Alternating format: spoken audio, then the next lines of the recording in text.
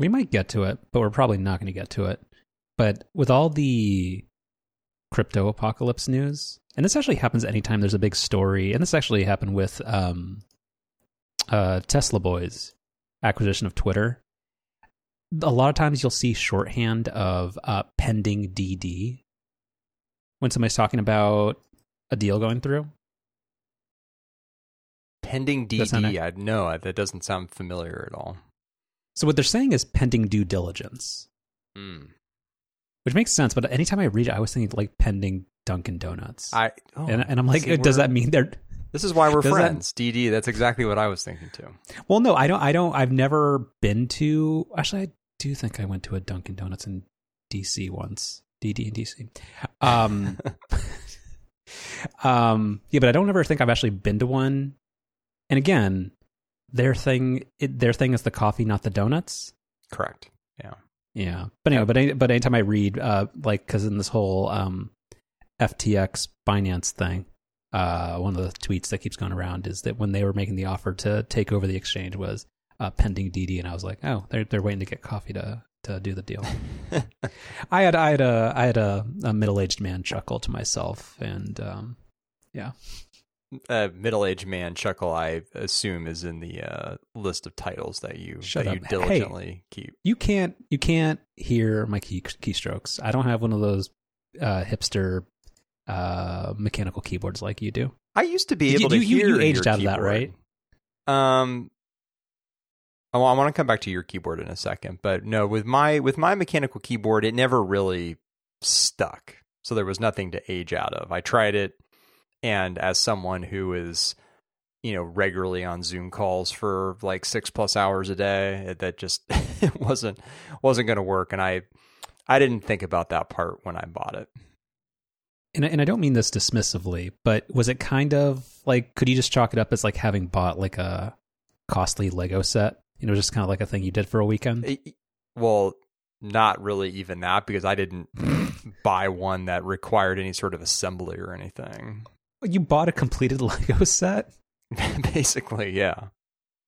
It's like whenever the thing is like you go on Wayfair, you go on Amazon or whatever, and they're like, do you want expert assembly? It's like buying the 6,400 piece Millennium Falcon TIE Fighter thingy, and then it says like, do you want somebody to put it together for you, and you just order it? I don't know. Yeah, no, that's Chewbacca's car, right? Yeah, exactly. Just to make up for the offline conversation where you gave me credit for knowing things, and now I'm going to intentionally not know things.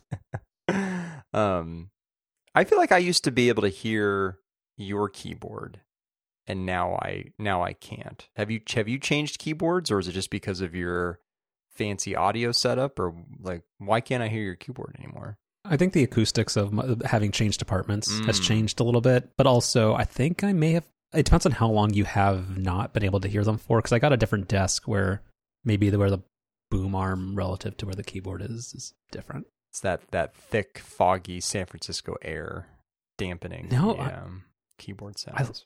I live in like the one sunny part of the city, so not even quite. Yeah, that's true. The weather is more pleasant there. Perfect there all the time. Yeah. Well, that seems like a stretch, but no, I mean it's been when not to compromise your location, but like when Marin County was like, remember the heat wave, and like your house was like 115. Mine was like 81. Yeah, I do remember that. Yeah, and even right now, where it's I just came from Marin, it's like 40 degrees out or something. It's like it's quite cold. It's been very cold. It's my watch says it's like 50, but it feels colder than that. It's been getting down into like the mid 30s, which for us here in California, pretty chilly. Yeah. Right now outside, a nice 55. So can't complain. Anyway, pending coffee was the point of that. Pending, all right, another good title. Mm-hmm. The other thing, and this actually we're going to pull forward something that's in the show notes for a later thing, but I had given a throwaway joke. This is an opportunity for a story that feels like it should have been told on this show, but fairly confident never was. I was saying that I kind of wanted to change the wireless network name of my home network, and knowing that I have so much smart home stuff, not even like that much, but like I think I have like 10 or 15 devices in my house that would be a pain in the ass to have to reconfigure just because I don't love my SSID. And it was just my thought was that, hey, if you have a whole bunch of smart home stuff, you basically can never change your Wi-Fi name or your WPA password because it would just break everything. Yeah, it's kind of true. Yeah, and I learned that the hard way.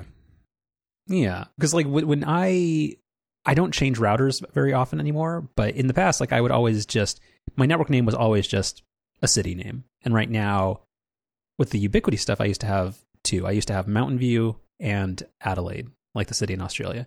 And right now, since I switched to the Eero, I've gone down to one.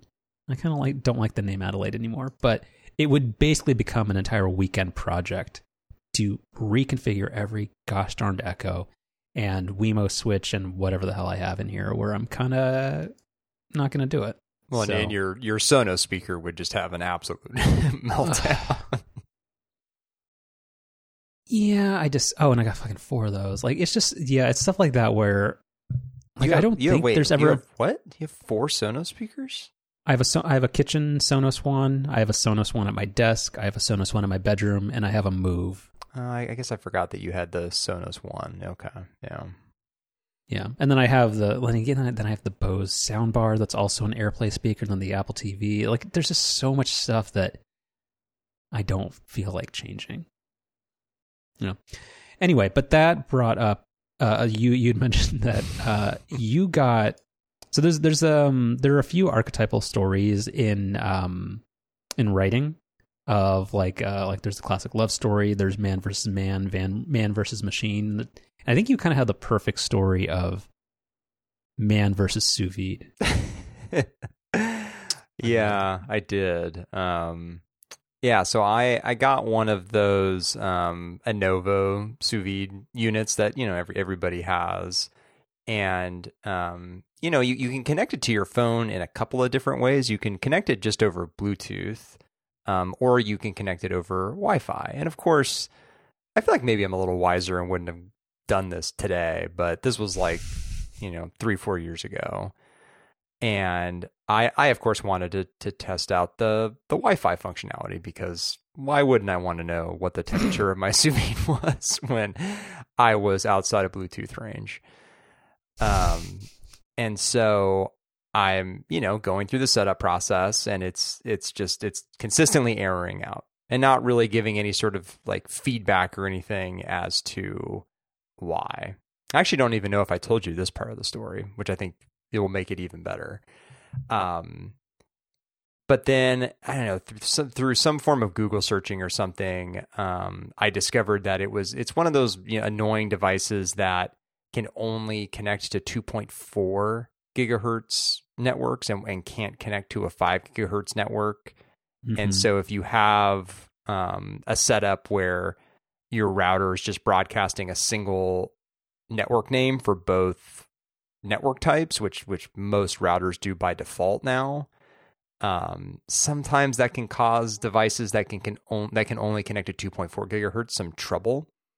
And so I'm sure I've told another story where like I've got those outdoor smart plugs that like no longer connect to the cloud, but do still work through HomeKit, and those are the same type of device. And so prior to having my current network set up where I can actually temporarily turn off the 5 gigahertz radio with my Google Nest Home thing set up where you couldn't do that, I would just take the plug towards the far end of my backyard so that it would only be able to see the 2.4 gigahertz part of the network. And that's how I would get it to connect.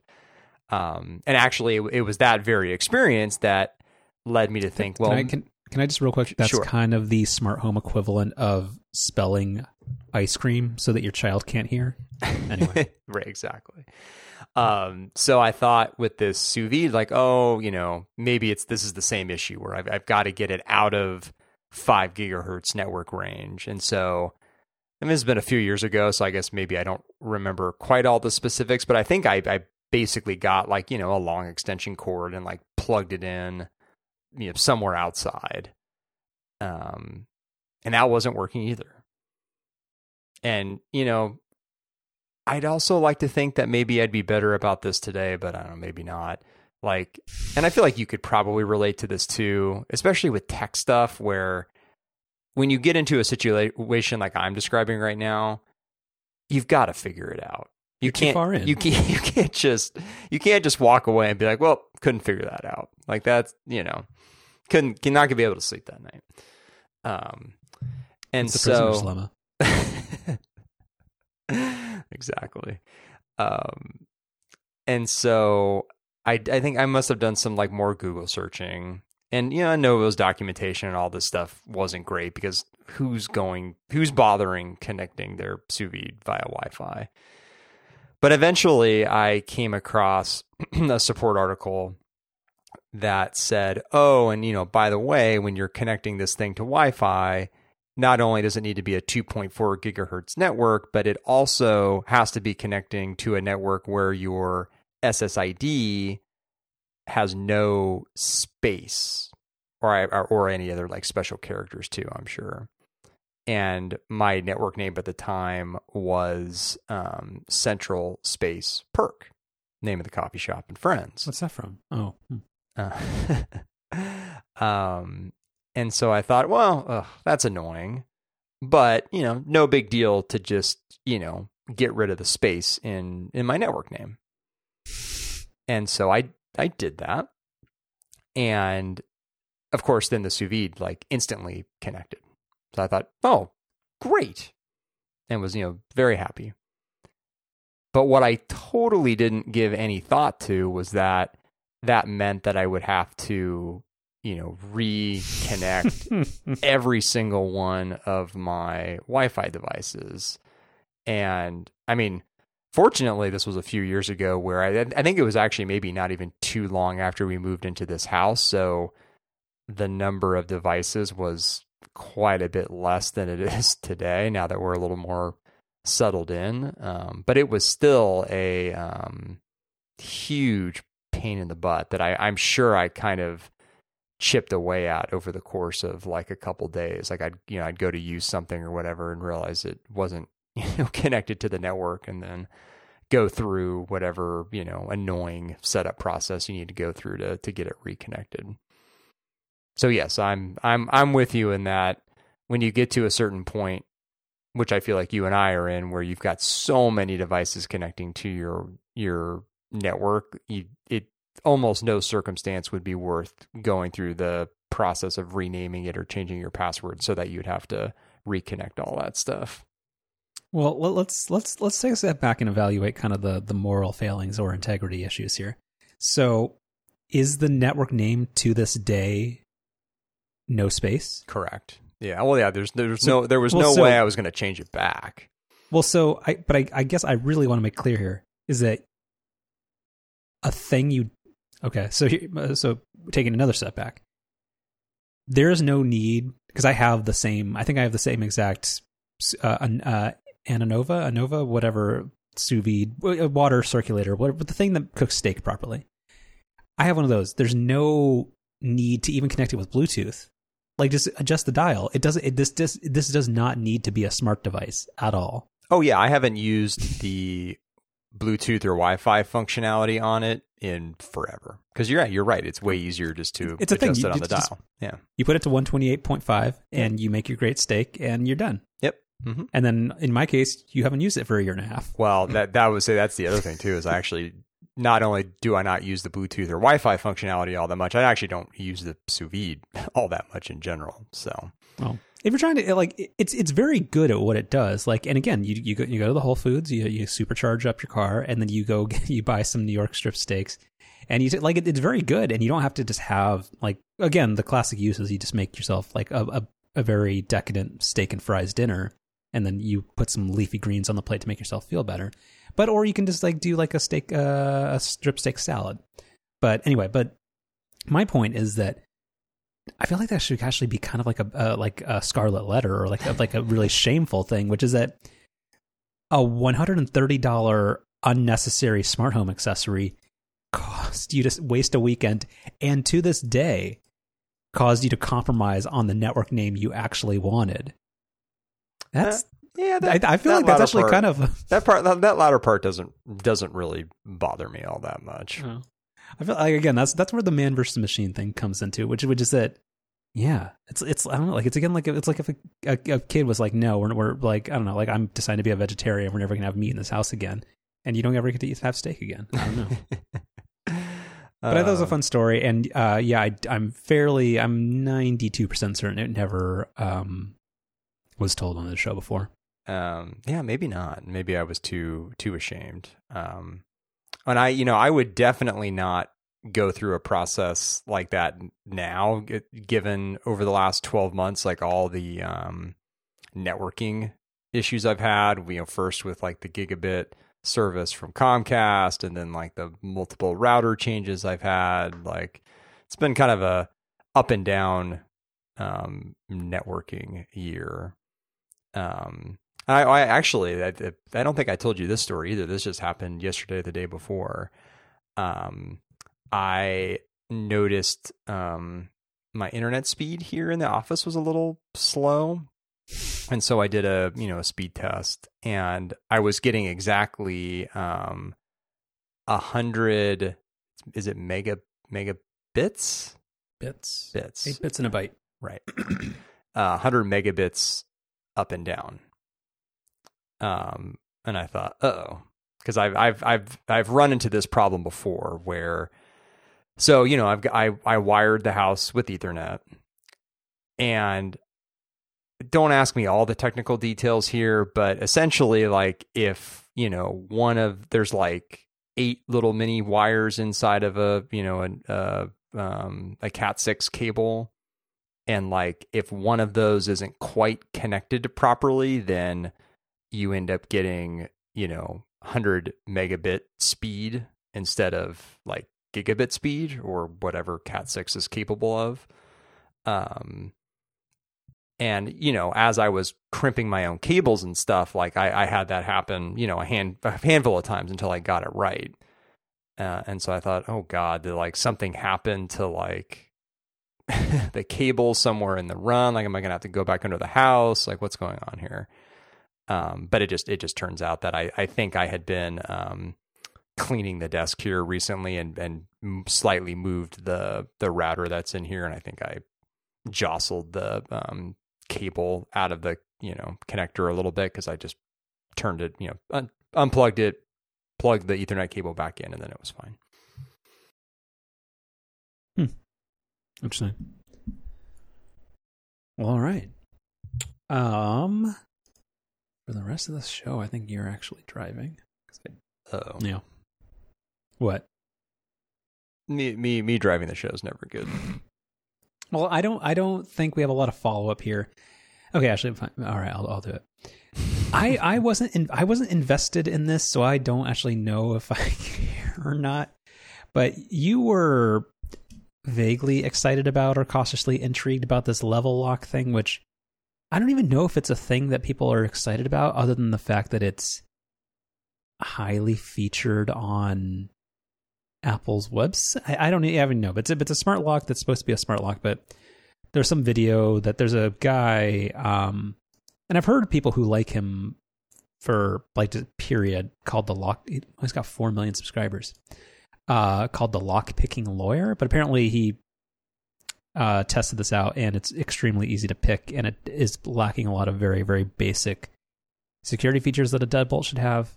I don't know. People are citing it because it's a $330 accessory, and it should do better than this. And I mean, I don't really care, but I guess for people who thought this was kind of the first good, elegant smart lock, I mean, what's the caveat emptor, or whatever the Latin phrase is? Yeah, I think the original level lock has been pretty popular. Mostly because I think it's really the only one of its type where it's a smart lock that literally it just looks like a regular deadbolt. It's not some big dongle thing, sticking to your door like my August smart lock is. And then, this new version, which is what we talked about last week or the week before, added, home key support. They've also added or in the process of adding Matter support both to the new lock and the original lock. So people were happy about that. So, I mean, it as I was saying, like it seemed like it was pretty close to being kind of the perfect smart lock, although, the home key part of it, like we discussed previously, I'm a little lukewarm on. But yeah, sounds like not that it was really ever on the table to buy this thing, but like I'm kind of glad I didn't, because if I had and then come across a story like this, I would not be feeling great about my purchase. Yeah, the last thing I will point to in the 9 to 5 Mac article is apparently the response that a PR person from Level sent them was that they cited that 38% of homes are burgled by unforced entry, meaning people who have entered the door through an unlocked door. So they're saying that the fact that it locks at all is like its saving grace, which is kind of a weird thing to cite. Well, then they also say Level products help minimize home break-in risks with auto lock settings at your control, a feature that no analog lock can match. Which in no way responds to what the issue is here. Yeah, it's like saying this car is not a horse. Like, that's not a thing. Yeah. So, anyway. Yeah, I mean that's tough. $330 to have a lock that you probably wouldn't feel super great about from like a security standpoint. Like, that really feel like that kind of undermines the whole purpose of it. Yeah. Again, smart home stuff is still bad. Actually, no, I can't even. Yes, but what I was going to say was it's still in its early days. But actually, here's one thing, and this is not to go into like a sad mortality thing, but actually, no, it's not. There's so many things that I think are still fairly new and aren't at all. Smart home shit's been around for like over a decade, and it still sucks, and most of it sucks, and it's just everything's bad all the time. Well, it's still early from like an adoption standpoint, but I see what you're saying. Like, literally, how long is it going to be? Does it have to be a 25-year-old consumer technology segment? Like, well, if it doesn't get better, it should never mature past the point that it is, because I would recommend people don't try it. Well, actually, in that case, so I will defer to you on this. So there were a couple other Matter-related things over the past couple of days, and I've, as someone who just kind of is, I have my Hue lights, and that's like I have a couple of smart speakers. That's kind of the gist of my smart home stuff these days. So I haven't actually paid attention to Matter at all. Well, so as a quick recap to the timeline here, I think it was sometime about a month ago, maybe a little over a month ago, in early October, it was announced that Matter 1.0 had been finalized, kind of pencils down, and that there would be this kind of launch event on November 3rd that would provide a little more detail about what exactly is launching, what products are going to be available, and when. And actually a lot of news kind of came out in between that announcement of the event and then the event that took place last week. So there wasn't really like a ton of new information at the actual launch event, but there were a few interesting things. So I guess right in your wheelhouse. So Philips Hue was one of the well, I guess it signifies like the company, right? But they came out and said that their Matter update is, I think, available to download in beta form right now. Although that sounds like a bad idea. But then will be available, in its final form early next year. As a quick aside there, what I'm really like, my kind of the one thing I would like to get out of Matter is, you remember my funky Hue setup where, because of the absurd number of lights I have to have 2 of the bridges, and the Amazon voice skill only supports 1 bridge. And so the way I have to trick that is I actually have the bridges connected to this Hubitat hub device that has its own Amazon skill that then makes all of the lights from both bridges available to the Amazon voice assistant. And that actually has worked remarkably well. I still actually can't believe how reliable that whole setup has been. But it's a teeny bit slow. And the way that I can tell that is that if I tell the Apple voice assistant to turn on one of my lights, because I have my Hue stuff, connected to HomeKit too, it is quite a bit faster. And so I am hoping that once the Hue Matter update comes out, I might be able to just point both bridges to the Amazon voice assistant through Matter, and then take out that, hub that I have in between. Because that's actually the other bit of news that came out of the Matter Day event, is that Amazon announced their initial plans, which is going to be kind of, incremental. It's something like a specific set of their devices at first are going to be updated to be Matter controllers. And then I think it's something like they're only going to support like Android for a little while, and then add iOS functionality a little bit after. So it's all going to be a little, I think, start and stop and take a little bit of time to fully kind of ramp up. Yeah, I'm looking at this Amazon stuff, and we'll have this link to the Verge article in the notes. But the Amazon stuff is launching actually this month, but only for Android phones, and support for iOS is coming early next year. So yeah, in theory, what I'm excited about is having the Hue bridges updated to Matter, having Amazon support Matter on iOS, and then I think that'll mean that I can have like a more native connection between those two things, but I don't know. We'll see. And that's been my main takeaway, even now being almost like a week out from that event, is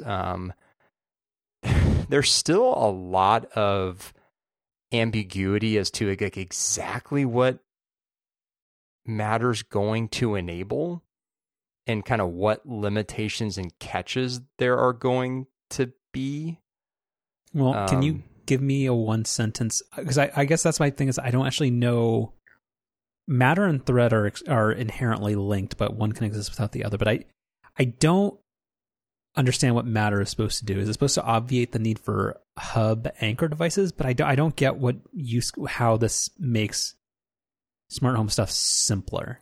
Well, so Thread enables smart home devices to talk to one another directly, like without the use of any sort of like hub. You still have to have a Matter controller, like an Apple TV or, a bunch of the Echo devices now, and like your Eero, etc. Like anything that's got like a Thread radio like that can act as almost like, I guess, kind of like a middleware, kind of, where it's facilitating this communication between your smart home devices. And that Thread connection is, kind of a wireless protocol that's specifically meant for that type of communication in a way that Wi-Fi isn't really. So there's that part of it, but then there's also the part of it where you can have devices, like the home, like your iPhone through the home app on iOS, or through, the Amazon Echo, or I guess it's the Amazon Wake Word app. You can have software like that act as a Matter controller. So you can have, that app. So like, we'll talk about like the home app, for example. Like right now, it can only see HomeKit enabled devices, but I guess actually technically now with iOS 16.1, it can also see any devices that are connected through the Matter standard. And so like what I'm curious about, like in my use case, is once the Hue bridges have been updated and once the Amazon app on iOS has been updated, like once all that stuff's been updated to support Matter, like does that mean that I no longer need the Philips Hue skill, which is the limiting part of my setup, because the skill is what only supports, one bridge. Like do you just scrap the whole skill thing and instead just pull up the Matter page of the Amazon app or whatever that's going to look like and say, hey, there's those Hue bridges, they're connected via Matter now, so you should be able to see all the lights that are on it. Like, I don't think so. It's all probably wishful thinking, but that's what I mean. Like it's sort of like everything we've heard about Matter's theoretical, and we still, we haven't really seen it in action yet. Again, I'm not really hearing any benefits. Or I'm not hearing, this is kind of like the case for crypto. Like I'm not hearing any use cases where this actually is better than the existing thing or what problems it's actually solving.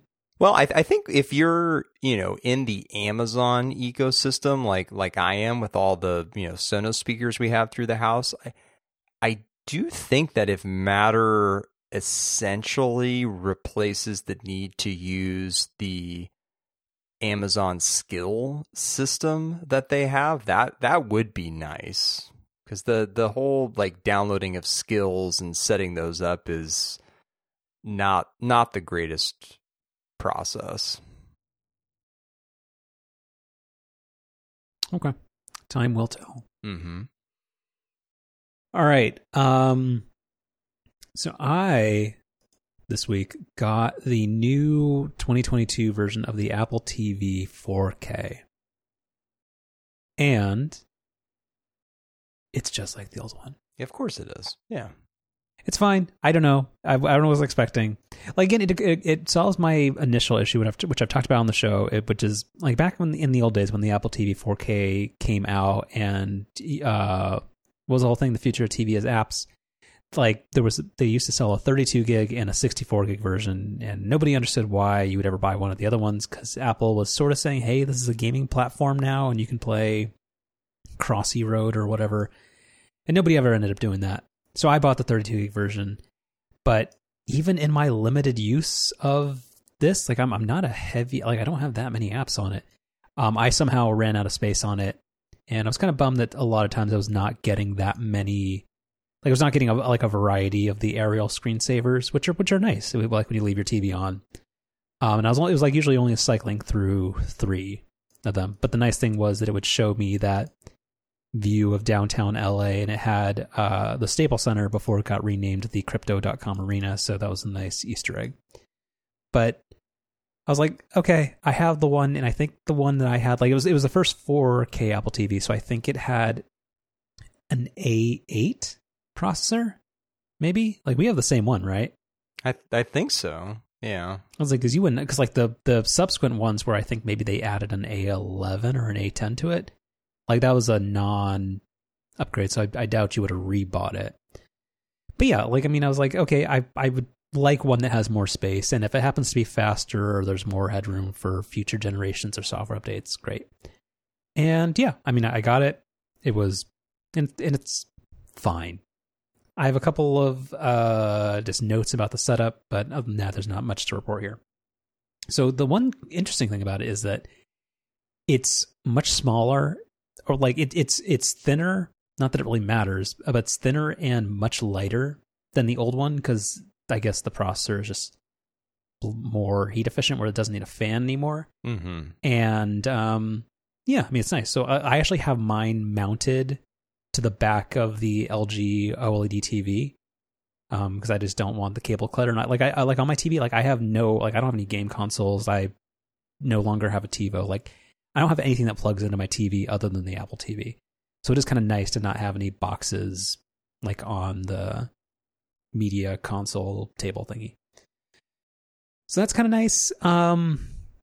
But like really, like, yeah, it's fine. Like it's a little bit snappier, but I wouldn't say the old one was slow. So I don't know. It's fine. Like I would say if people have the old one, like maybe upgrade. Like I think I am seeing a greater variety of the screensavers, but like it's, I don't know. It's fine. The only like setup point that I did want to mention is that, do you know if Apple TV's back up to iCloud? Like, I guess, like, what do you think the backup and restore process is if you need to replace an Apple TV? Oh gosh, it's been so long since I've set one up. I saw a headline on Six Colors today, actually, where I think Jason Snell did a write up on this. I didn't read. Oh, did I get scooped? No, I didn't read through all of it, so I don't know if you did or not. I assume that when you log in with your Apple ID, it must give you some option to say like, do you want all the same apps that you had before? It must do that. No? Nope. Well, so a few things. So you go. I'll DM you a link to the Six Colors thing, but that's a pretty good headline, Jason.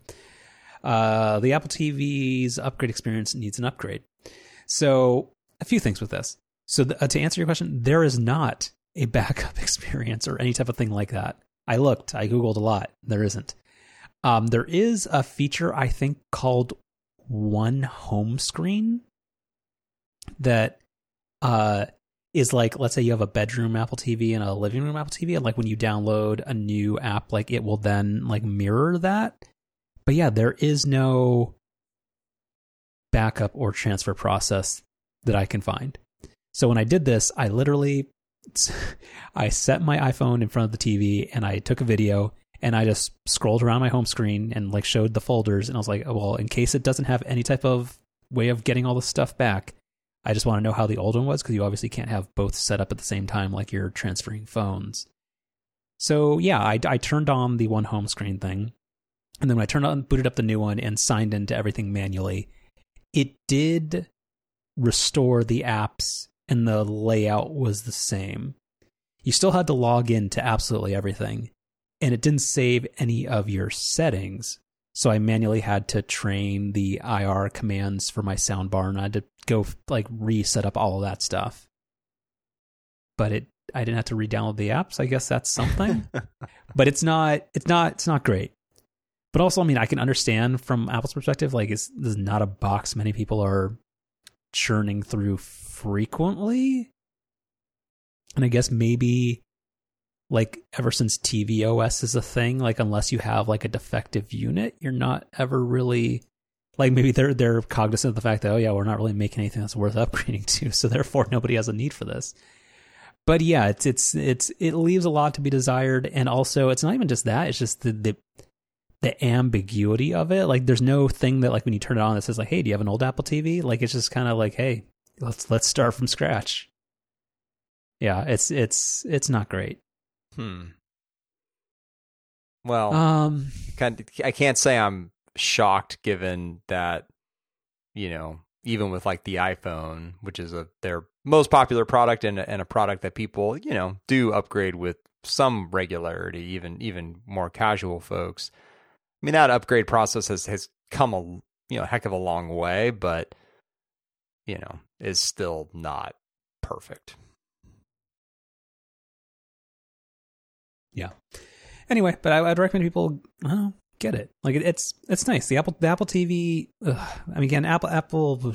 We probably not gonna talk about this week, but like Apple is becoming a bad company, or a company that forgets the fact that they make stuff that costs more than other stuff, and therefore people expect more from it. I feel like they're losing that message in chasing just ancillary revenue that they don't need. But the Apple TV is better than, like, I will never ever own a Roku, because I just religiously and just morally believe that it's bad, because I don't like their business model. I don't like that there's no way to not have it just crapped up with a ton of ads. So yeah, like, that's just never going to work for me. So I do appreciate that the Apple TV is a fairly uncompromised product. Like, there was a big discussion on Upgrade this week, and I think the Six Colors podcast, about the way the Apple TV app recommends stuff. But guess what? I don't ever use the Apple TV app, so it doesn't even matter. I don't know. Like, it's a nice streaming box. And the one thing that I think we maybe talked about when it got announced is that it took a price drop for like the first time ever. So it's now $129 or $149. And I think that's getting closer to the range that people would pay. Like, before, when I would have to tell somebody, like, they're like, oh, I want a streaming box, should I just buy this Amazon Fire Stick that Amazon keeps telling me to buy for $35? And I'd be like, no, the Apple TV is kind of nice, but then they Google it and they're like $179, and then they would be like, well, last time I'm asking you for advice. Like, it's just, the Apple TV is better, but like the pricing is getting closer to reality. Like, if they somehow found a way to make the one that they stripped down and doesn't have Ethernet down to 99, like, I feel like that would have been a really notable thing. But I also get that it now has this overpowered processor in it, and like, that maybe is more challenging to hit that price point. But anyway, the Apple TV is nice. This one's nice. The setup process is not great, but it's fine. I just kind of thought of this. There's a lot of similarities, I think, between the Apple TV and the iPad. And I think maybe even like my specific sort of setup is a good example of what I mean, where, you know, I've got the 2018 iPad Pro, and I've got, you know, the Apple TV 4K from, I don't even remember what year that was. And, you know, both devices were ridiculously fast when they were launched, you know, compared to what their software could do. And I feel like it's kind of the same story now, 4 years later, with the iPad, and probably something similar with the Apple TV. Like, there's never one moment with the Apple TV or with my iPad where I feel like they're slow in any way. And you know, you are right that the Apple TV stuff is better than basically anything else out there. Like, I notice that every time I go to, you know, the Roku TV here, like, everything is just slower on that TV than it is on the Apple TV. But you know, the Apple TV itself, and going from one generation of that to the next, like, there just isn't anything that device is doing. I mean, outside of playing games, I guess, that would require, you know, any additional power compared to the one from, you know, years ago. Yeah. The iPad is lacking for other reasons, but yeah, but the overpowered story, because like, was it the iPad Pro, like the very, very first iPad Pro, like the A12X or something? Like, it just had so much extra power that, yeah, it was kind of good for a while. Yeah, that's the one I have. Yeah, and it's still, you know, it's totally fine. Yeah, I was kind of hoping that when the reviews came out, or once you talked about it, there was going to be something about this new one that wasn't maybe immediately obvious from the announcement that would make it a worthwhile upgrade from, you know, people who have a previous Apple TV 4K model. But I mean, everything I've read has said that, you know, if you're looking for a new streaming box, or if you still have like the pre 4K version of the Apple TV, like, yeah, this is totally, you know, a worthwhile upgrade, especially with the lower price now. But that if you have any previous version of the Apple TV 4K, there's not really anything there to justify the upgrade. On that note, to any listeners, my old Apple TV is available for the price of a bottle of Spirit Works gin. Man, I have this pile. I have this corner of my apartment of crap that I need to put on eBay. Like, do you remember back in, like, I think it was like 1999, where like eBay store, like retail stores existed, where you just bring a pile of your stuff and they would sell it for you? Yep. I wonder if that's still a thing, because I have a lot of stuff that I don't have the motivation to sell, but is not trash. I don't know. Yeah. See, I have a couple things I need to sell, but I have a lot of just e-waste, like stuff I just need to throw away. We could take it to that thing next to the Tesla dent repair center. I know, it's not even like it's that far out of the way. And I've gone there before, and they're very nice and everything, but it's just another trip. So I've just got this pile of stuff that I need to take there and just haven't. You gotta keep your, like, just like your body and your mind. You gotta keep the house clean. I know, because it's a slippery slope. Well, eventually you'll end up with 3 sheds. Well, that's the thing, is it's not the house that's cluttered with all sheds? This. We do, and part of the reason is because that's where all the crap goes. That's where all that e-waste is in the shed. Yeah, it needs to be cleaned out. All right. Anyway, Apple TV 5K or 4K. That it's nice. You should get one. It is somewhat tempting to move the one that's connected to the OLED to the Roku, and then connect a new one to the OLED. But even though the Roku stuff is a little bit slower, like, I don't know, it's just there's something. The ads. The ads really, they're not that bad. So they get you. Actually, on that note, can you? This didn't actually make it into the thing, but so I do have more stuff about the Apple TV. So when I was setting it up, let me go to my iCloud personal photo library. So I put a picture of this in the show notes. Do not upload this to Imager. But I was just checking, like, hey, which apps preserved my login? And oddly, HBO Max did, even though I canceled my subscription. And then it was telling me to watch a thing called Fixer Upper the Castle. One, you didn't tell me about this, but what is this? It's actually quite good. I didn't see. Of course, you'd say that. I didn't see your reply to this. Otherwise, I would have sent a reply in the thing. The thing about David Zaslav? Which one? The other one? No. About the Fixer Upper Castle show. I don't think you replied to it. No, that's what I'm saying. I didn't see this until just now. Otherwise, gotcha. I would have replied to it. Yeah, we've been watching this. It's fun. Yeah, there's this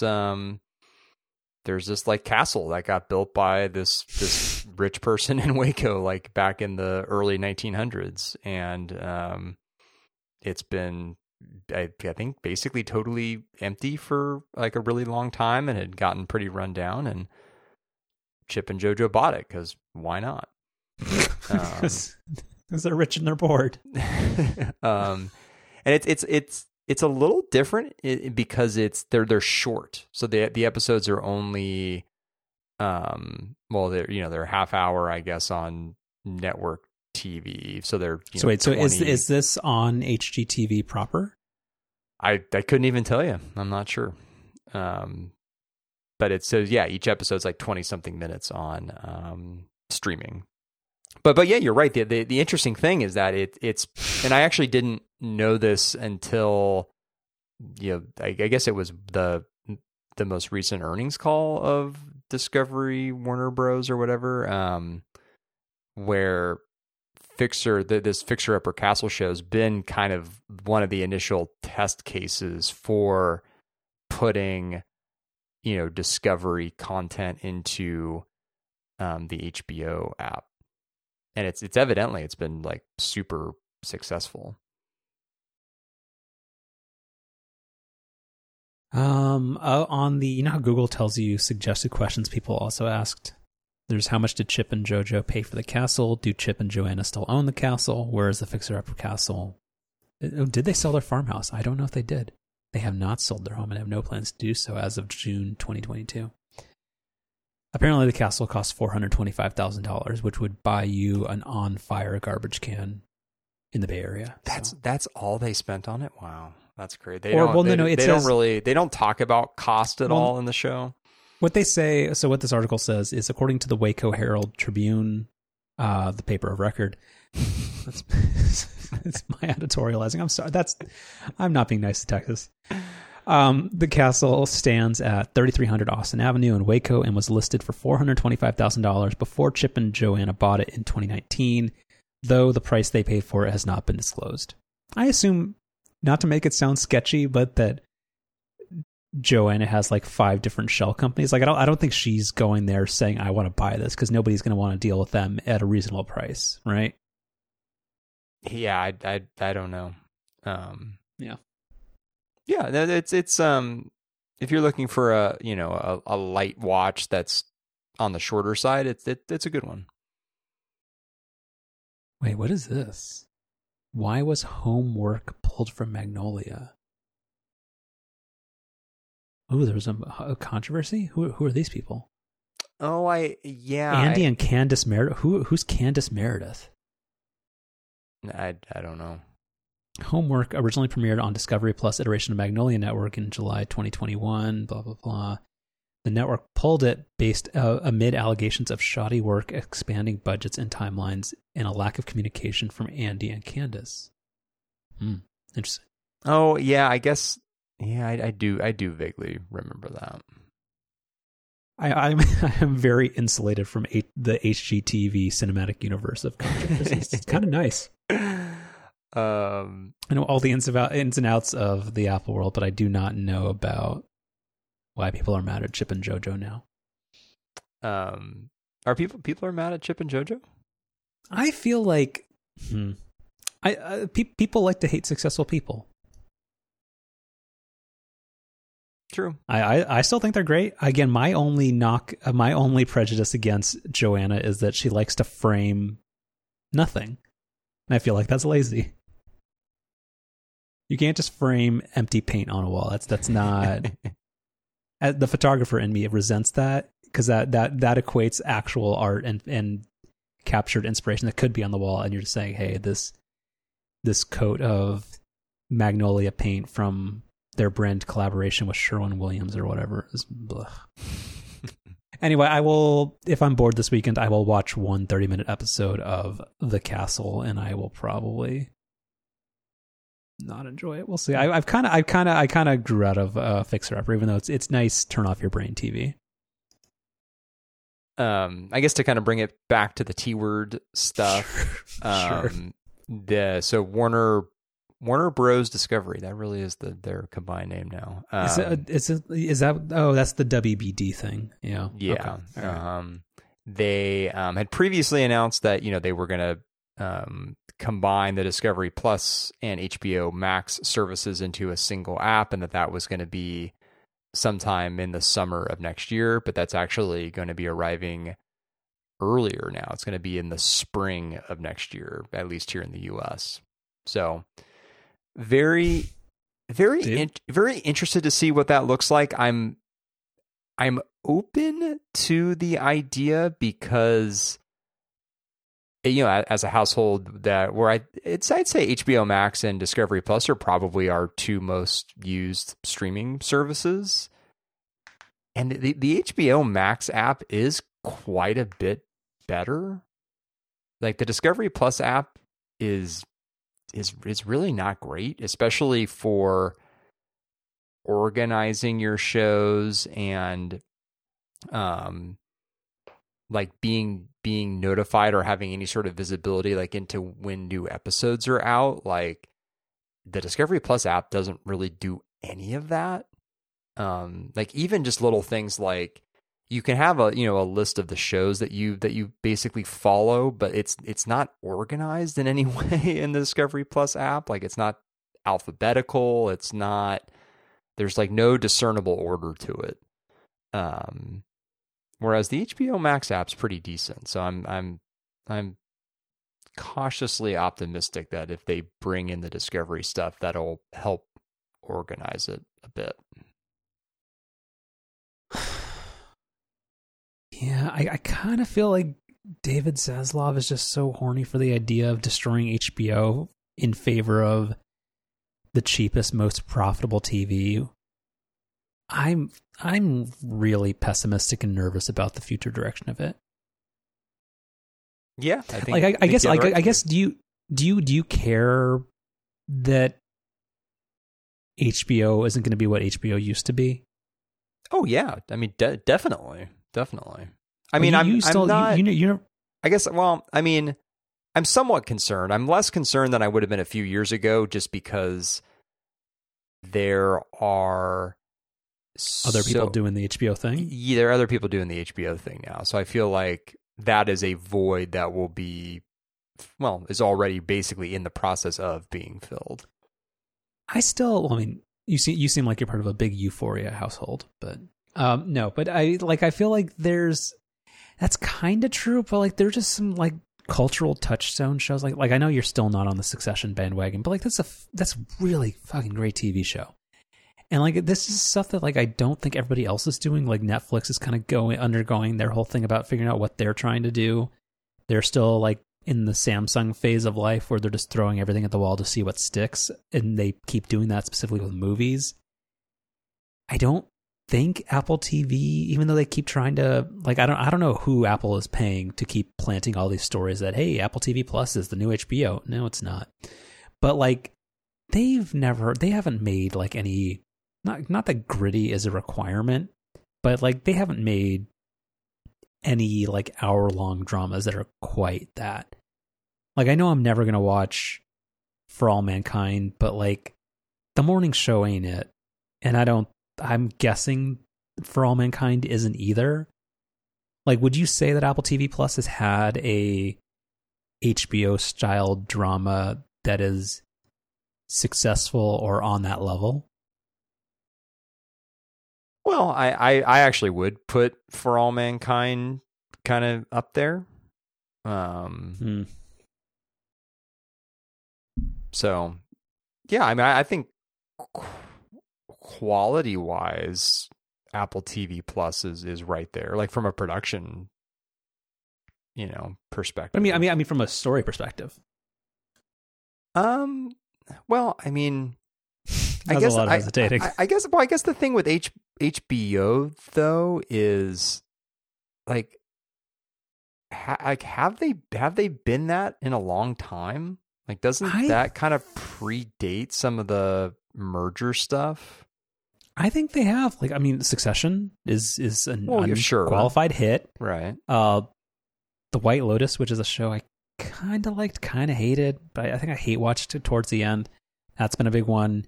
Euphoria, which is absolutely not for me, but that has been a show that people have really, really liked. And I don't know if Westworld was that popular, but I know that just got canceled. Yeah. Well, and because David Zaslav doesn't like spending money. Well, but I guess the viewership numbers to that though had really kind of fallen off the cliff. I mean, maybe I'm the problem, right? Because I watched. Weren't you excited about that show for the first two seasons? I watched stopped caring the first two seasons and got halfway through the third and stopped, which sounds like is what a lot of people watching that show did. Yeah. Anyway, the last thing on the Apple TV setup thing is when I was going back. So the Disney apps did not preserve my login, and I just found this kind of funny / oddly corporate and sad. So for some reason, it was forcing me to replace my Hulu password. But hold on. But so you we'll circle back to for what you're going to say in a second. The part that bugs me or that makes me think like this is stupid, which is please visit hulu.com/account/login to replace the password. I don't know why. There was no security breach. My password is strong. What does it say? To access multiple services across the Walt Disney family of companies. Who chose that? Do you think of the Walt Disney family of companies? No, it's Disney. And I think with Hulu, aren't you trying to distance yourself from people thinking it's Disney? Don't call it the Walt family Disney companies. Like that's no. Yeah, that's a weird phrase. And also, like, I feel like I cleaned this up at some point in time, but like back in the old days, I used to have a login for ESPN and then a login for Hulu. And then when Disney Plus became a thing, a login for Disney Plus. And I feel like at some point in time, it made me consolidate them. Maybe? No. But I also still don't know. As somebody, so I actually, because my introductory rate on Disney Plus just your Founders Club, my Founders Club just expired. Which 3 years, man. And they're one of the credit cards I have has this like Disney bundle offer thing where I basically get like, I think it's like half off of it or something. So I signed up for the bundle. So I, signed up for like ESPN Plus and Hulu for the first time. And they're still very much separate logins. Although I think maybe with either ESPN or Hulu, maybe it had you use the same. I think with ESPN Plus, I think it actually does just have you use your Disney Plus credentials. But then with Hulu, it is a different. Like you take like an existing Hulu account, or you create a new Hulu account, and then you like link it to your bundle. I don't know. It is a little. It is weird that there's not more of like a universal login story there. Yeah, pretty weird. No, but the thing that I was going to say was that this replace your password screen that you're sharing. Like I'm kind of glad that you've showed me, because I thought like something was wrong with my Disney Plus account, because I feel like every time I log into a new device, it has me change my password. Which is it makes you think they got hacked, which is weird. But it's happened to me quite a few times over the years that I've had Disney Plus. Like when we got like that new Roku TV, or like if I've logged into my iPad for the first time or something, like it like almost always has me replace my password.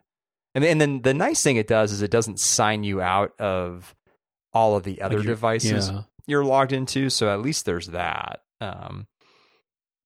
Yeah, it is weird that there's not just a universal, like, why doesn't Disney just have its own like single sign-on service that just logs you into like, well, the Walt Disney family of companies? Fuck. Why doesn't this connect to my FastPass from my Genie Plus for my Mickey Concierge or whatever? Oh, you're not even thinking about that, right? You want it to connect to your Magic Band Plus. Look that up after the show. Does that integrate with Apple Fitness? Not yet, but maybe it should. Does it help me bet illegally on gambling? Not here in California, no. Oh man, we're not gonna talk about that, but makes me excited. All right. Okay. We'll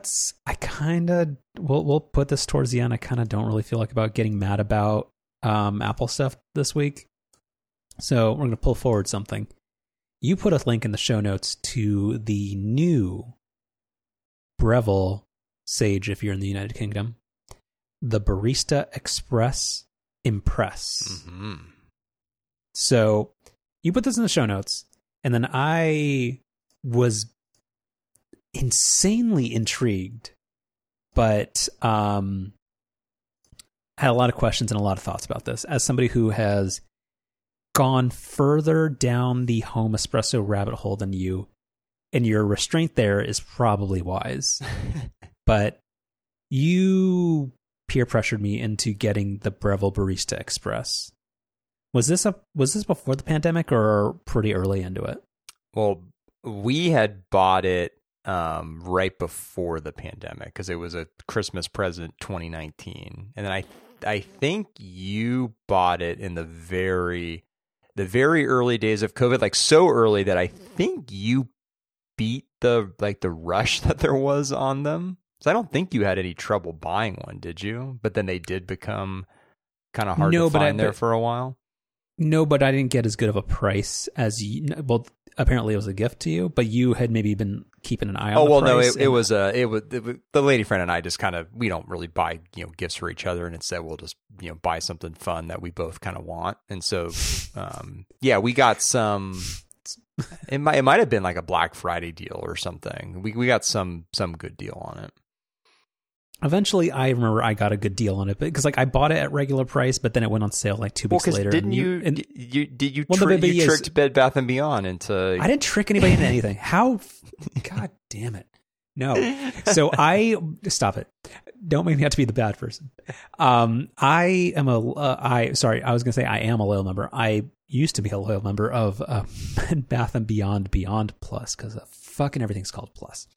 So it's a thing where you can pay $30 a year and you get just kind of this perennial 20% off coupon that is not supposed to work on Breville products, but somehow does. But I bought it when the Barista Express was just like its regular ass $800 price. And then like 2 weeks after I bought it, it went on sale because apparently like it goes on sale a lot. And then you were like, well, just call them and see if they'll do a price adjustment. And then they did, and they somehow like doubled the discount from the 20. Like I somehow ended up getting it for like $380 instead of $800, and I was like, this is great. But anyway, so for a while we had the same espresso machine, which is the Breville Barista Express, which is okay. You stop listening for a little bit. It's not great. It leaves a lot to be desired, but it is a very good starter machine. Yeah. The coffee grinder it has is not good. It's actually pretty lousy. The steam, like a lot about it leaves a lot to be desired, but it's fine. It's a good introductory machine for people who want to do home espresso. So you pointed to this, and that like this is going to be the first evolution or change to the product since it was introduced in 2008. And can you describe what's different about this one? Well, so we'll put a link to the product page, which but particularly that YouTube video, which is that's on the product page, right? It is. So yeah, when people go to the product page, make sure you watch the YouTube video, it's like 10 minutes, and it's actually very informative. And yeah, the lead product designer has a great Australian accent, so that's fun too. Yeah.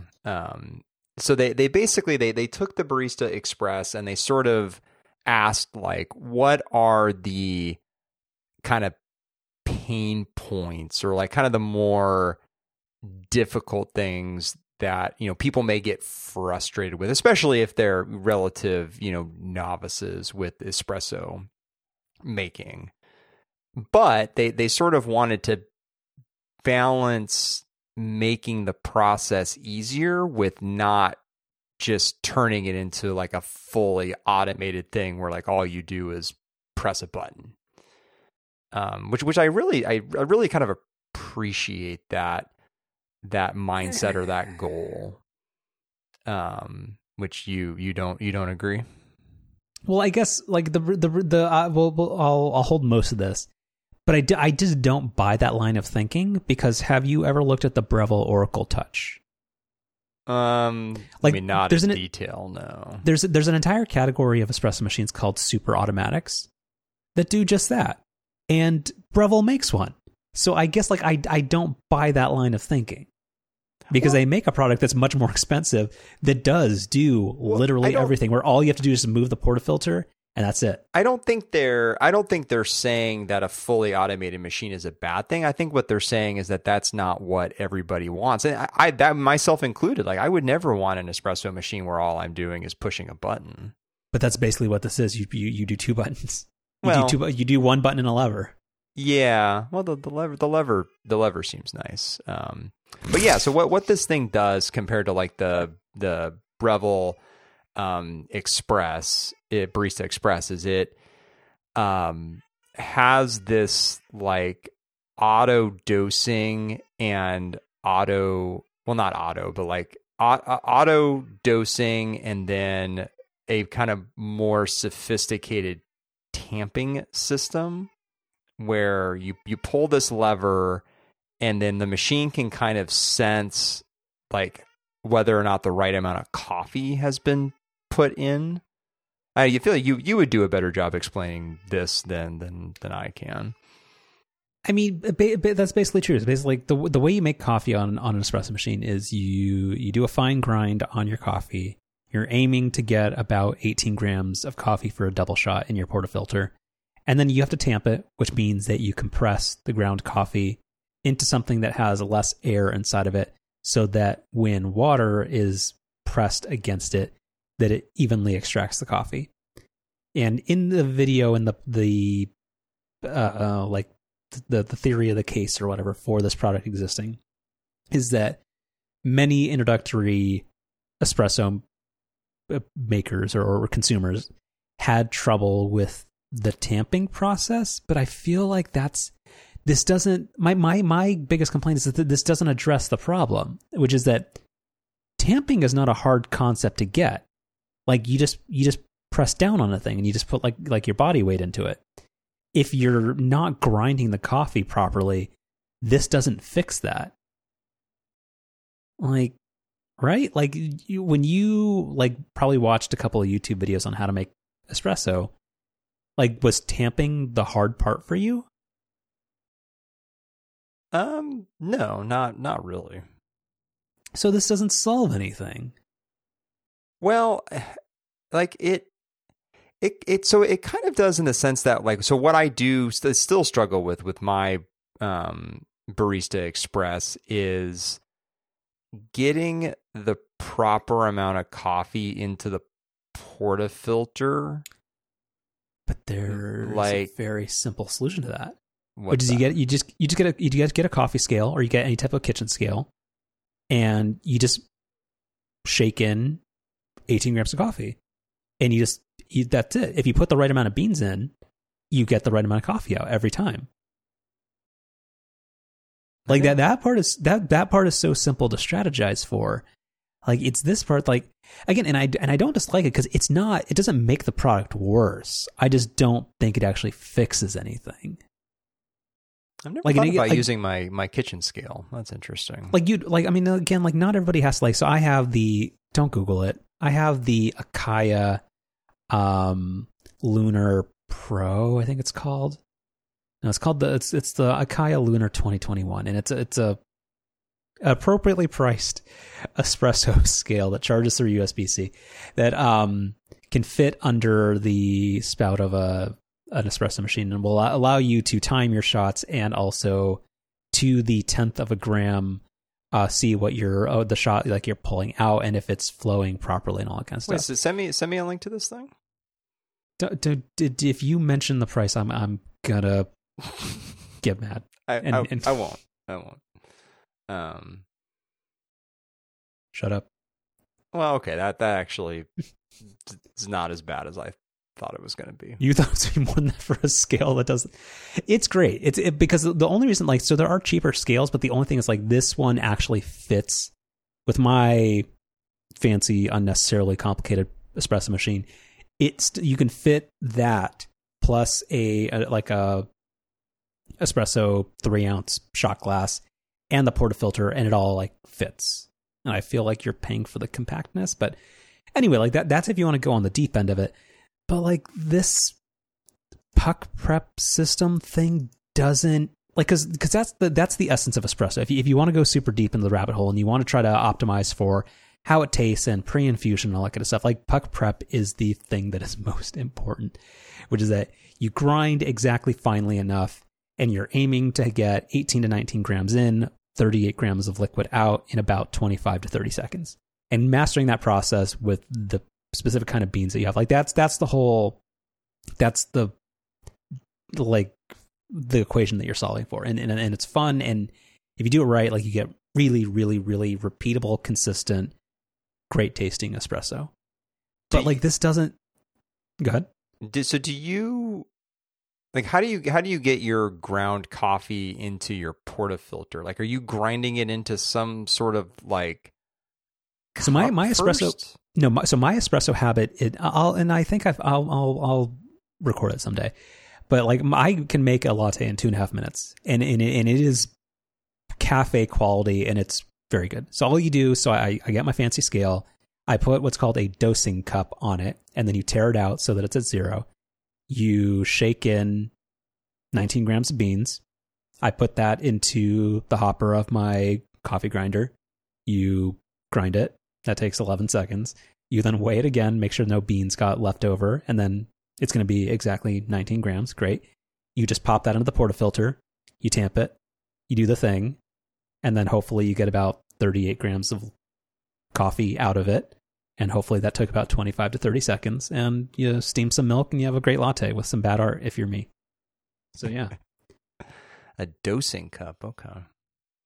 I'll send you, actually, you know what? That is actually something that I think could be an early chef special. I don't think I've ever recommended this. Hold on. Because the whole thing with the Barista Express is you just grind the coffee directly into the portafilter, which is what I do. Well, yeah, but that's the part that's so imprecise. Yeah. So let me send you a link to this. That actually, hey, you solved my chef special thing this week. This is a knockoff of a product that came from. There's this grinder that a lot of people like that I actually don't think is that good. It's called the Niche Zero, and they made the original of this type of dosing cup. But yeah, basically, it's perfectly sized to be kind of flipped on top of a portafilter, so there is never any coffee mess. There will never be any. Like, I don't use that little prior chef special, that little like broom dustpan thing for your kitchen counter. Well, you can.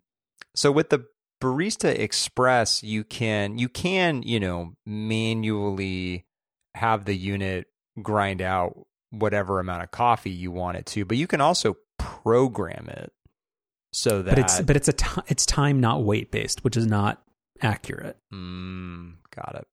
That's where if you weigh the exact amount of coffee that's going into it, you know what you're getting out, unless you have like stuck beans in there. Well, but if you were using the same beans consistently, wouldn't, and if you basically had it set to the amount of time it takes to grind this 18 grams of beans, wouldn't that work? I don't think so, because like you can't control how the beans fall. Like I don't think it's the texture and the roast of the beans that means some might grind faster than others. Got it. Because like sometimes you get popcorning, which is a thing where like the beans are just like inside the hopper are not getting ground properly. And yeah, it's very in the weeds. I guess thinking about it, this dosing cup setup, it wouldn't really work with the Barista Express, because the only way to get the coffee to come out is by putting the portafilter into this little slot thing. But can't you just press isn't that basically essentially like there's just like a button behind it? Couldn't you just hold that button with your finger? Yeah, but then you'd be doing some kind of gymnastics so that your hand wasn't like in the way of where the coffee's coming out. Well, my point would be to tell you to go buy a Eureka Mignon Specialita, which is the shut up. I think my pronunciation was fantastic on that, which is this guy, which is the grinder that I have, and he's a champ. Oh my goodness. Stop it. Okay. None of this stuff connects to the internet whatsoever, and I'm so happy. Actually, the espresso machine does, because I have that Wemo switch that only operates on 2.4 gigahertz and is frequently not responsive when I ask the Echo to turn it on when I'm still in bed. It just like when I'm dead tired and I'm like bleary-eyed and half awake, it says, "Hey, you should go to the Alexa app to fix this skill." I'm like, "Fuck it, I'll just get coffee on the way." Matter will fix it. Yeah. Anyway, but yeah, the Barista Impress, like I get it, but I kind of don't. Like, I mean, it's neat, but like, it's not really solving the main problem that I think many people have is like, and this is the same thing, like when I think we both struggle with this, was that when you are first starting out, you either have, like, you don't get the concept of the proper grind, which is the liquid either comes out way, way too fast, or you choke the machine where you're like in that little, like, because the Barista Express has a little pressure gauge, right? Right. Where it's either way, way higher than it should be, and you get like 2 drops of espresso. Like it's just not right. And they don't really have a good way of communicating how to fix that. And I just don't think they have a way of explaining to people how important like the actual grinding itself is. Like you can do a pretty half-assed job of tamping, but if you're doing your grind properly, it doesn't matter that much. So I guess like this doesn't solve the actual, like they're suggesting it's one of the biggest problems that novices have, but it's kind of not. I don't know. Like I don't hate it at all, but it's just not that impressive or revolutionary an idea. But isn't it its whole thing that with its tamping mechanism, like it can sense sort of like the but that's pressure that's being fed back to the machine, and then that sort of. But not really though. Like it shows the pressure of the compressed coffee grounds, but that doesn't speak to whether or not you've ground too coarsely. That's a mouthful. Because if you did, then the water is still going to find a way through, and you're going to have under extracted sour shots. Well, but I mean the Barista Express has, you can tune the grind in the grinder. You totally can, but the auto tamping thing here isn't going to tell you that you've ground improperly. No, that's true. That's true. So I guess like it's sort of optimizing it's optimizing the least important part of preparing espresso. I don't know, it makes a good demo, but I just don't think it's doing much. But overall, I mean, again, the Barista Express is a good machine, and it's an awesome starting point. But it just, this one particular enhancement isn't really doing much. And I assume this one costs more probably. Yeah, it's like $900 full price, and I think and the old one was like $699 for the Barista Express when not on sale. I think, yeah, something like that. And also, when you're looking at the, it's got a fancy lever, which is kind of neat. It's got the same terrible single thermoblock, slow as hell steam wand thing. Yeah, I think I think the mechanics of it are all the same, unchanged. Yeah, because that's the one part that is kind of lousy about the Barista Express. Like, so do you ever do steam? Like, I know you just do straight espresso for yourself usually, but do you ever steam milk? Almost every day. Like, you still have, like, the thing is, like, you have to do the little thing where you twist the switch, and then you just have to give it like 10 seconds to start producing any steam, because it does that little thunk thing. At least, yeah. Yeah, like that they could fix that. Like, that would be a more meaningful improvement than this other thing. But like the little puck prep thingy, it's got a little smiley face next to, like, I mean, kind that looks not fitting of a almost $1,000 appliance. Okay, I've actually thought you were going to say that you liked it. No, it's not whimsical. It's stupid. I think overall the design of the machine, I mean, it looks a lot like a Barista Express, which is a good looking machine. So, from that perspective, like, of course it's going to look good. But yeah, I gotta say though, the thing that I don't care for, like, I appreciate it doesn't have a big ass screen on it. That's great, but I don't like all the whimsical icons on it. Yeah, like the smiley face. I just is not the right fit there. Yeah, like, why isn't it just why isn't it like a check mark? That'd be better. Oh, well, because then people would think it was verified on Twitter. Nice. Pretty proud of that one. So I sent you one last link. So again, the part that again just rings hollow is that they do make a product called the Oracle Touch that is a fully, it's a super auto. Like, again, it will do the tamping for you, it'll do the grind for you, it'll do everything. Literally all you have to do is move the portafilter from the grinder chamber to the other chamber. And so, like, yes, but also no. Like, and that's one of the things where Apple can't, like, bring us back to the impetus of this show. It is that, like, Apple can't, in selling the high end products, they can't make the lesser ones sound like crap. But, like, it's just the saying, hey, everybody appreciates the manual parts of it, but then you make a thing that eliminates all the manual parts of it. And if you want a manual approach, the Barista Expresso is also not the best thing for that either. Like, I don't know. Just maybe just say that, hey, it's an evolution of our entry-level product, and our entry-level product is damn good for what it costs. No. The Barista Expresso is a fantastic gateway drug into espresso. This Oracle Touch page says 22 grams is the right amount of coffee. That's wrong. Because it says, because when you go to the breville.com/us/espresso.html, it says 18 to 22. I go for 19, but 22 is too much. Because if you're going to go for a triple shot, which you would need a larger basket for, that one's going to be more towards 23. Got it. But always 9 bars of pressure. What does 9 bars of pressure mean? That's how much you're hoping, how much water pressure you're hoping to impart on the compressed coffee puck, so before you start getting espresso out of it. So that's like, I assume that's the middle of the. Basically, that's what the gauge on the Barista Express means, but it doesn't actually tell you what it's measuring. Right. Yeah, mm-hmm. It's a very Amazon, very Bezos kind of chart. There are no axes on it. Yeah. All right, what time are we at? 1:26. Yeah, I think.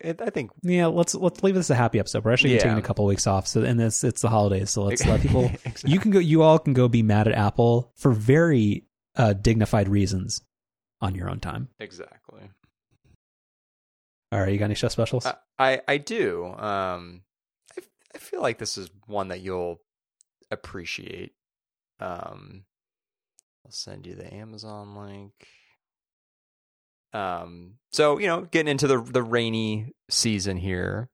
And one of the things that means as a dog owner is when you're out on walks and stuff, their paws get super dirty. And, what's that? Great name. It is a good name, yeah. And so, my solution to this in the past has generally involved just having like a bucket, filling it with water and, dunking Branson's paws in there, kind of swishing them around a little bit. Sometimes having to do that like a couple of times to actually get all the mud out. And so a family member found this thing, which is the Mud Buster. And there's not much to it. It's just like it's like an oversized thermos looking thing. And it's got these, little kind of rubber brushy things on the inside. And, it's basically like the perfect size to fit, an individual dog paw into. And so you fill this thing with water, you dunk your dog's paw into there, kind of swish it around a little bit. And it works super, super well. So it's been a huge improvement from just the big bucket of water that I've used in the past. What's the level of dog cooperation / enthusiasm for it? He actually doesn't mind it too much, which makes the process pretty easy. Oh, that's pretty good. And he kind of likes being dried off, so. Don't we all? That's pretty cute. Also, but it does feel like if somebody was not paying attention and they were, this could look like one of those. What's it called? The Yeti kind of cups. But what's the thing? Like the blender bottles, the thing where like people like right, yeah, like where you just have like the little ball in there, you make your protein shakes. So somebody's actually gonna, yeah, right. That's pretty cute. Do I have anything this week? No, I don't. We'll just defer back to that dosing cup, and also if you haven't bought an Apple TV in a while, go buy the Apple TV 4K.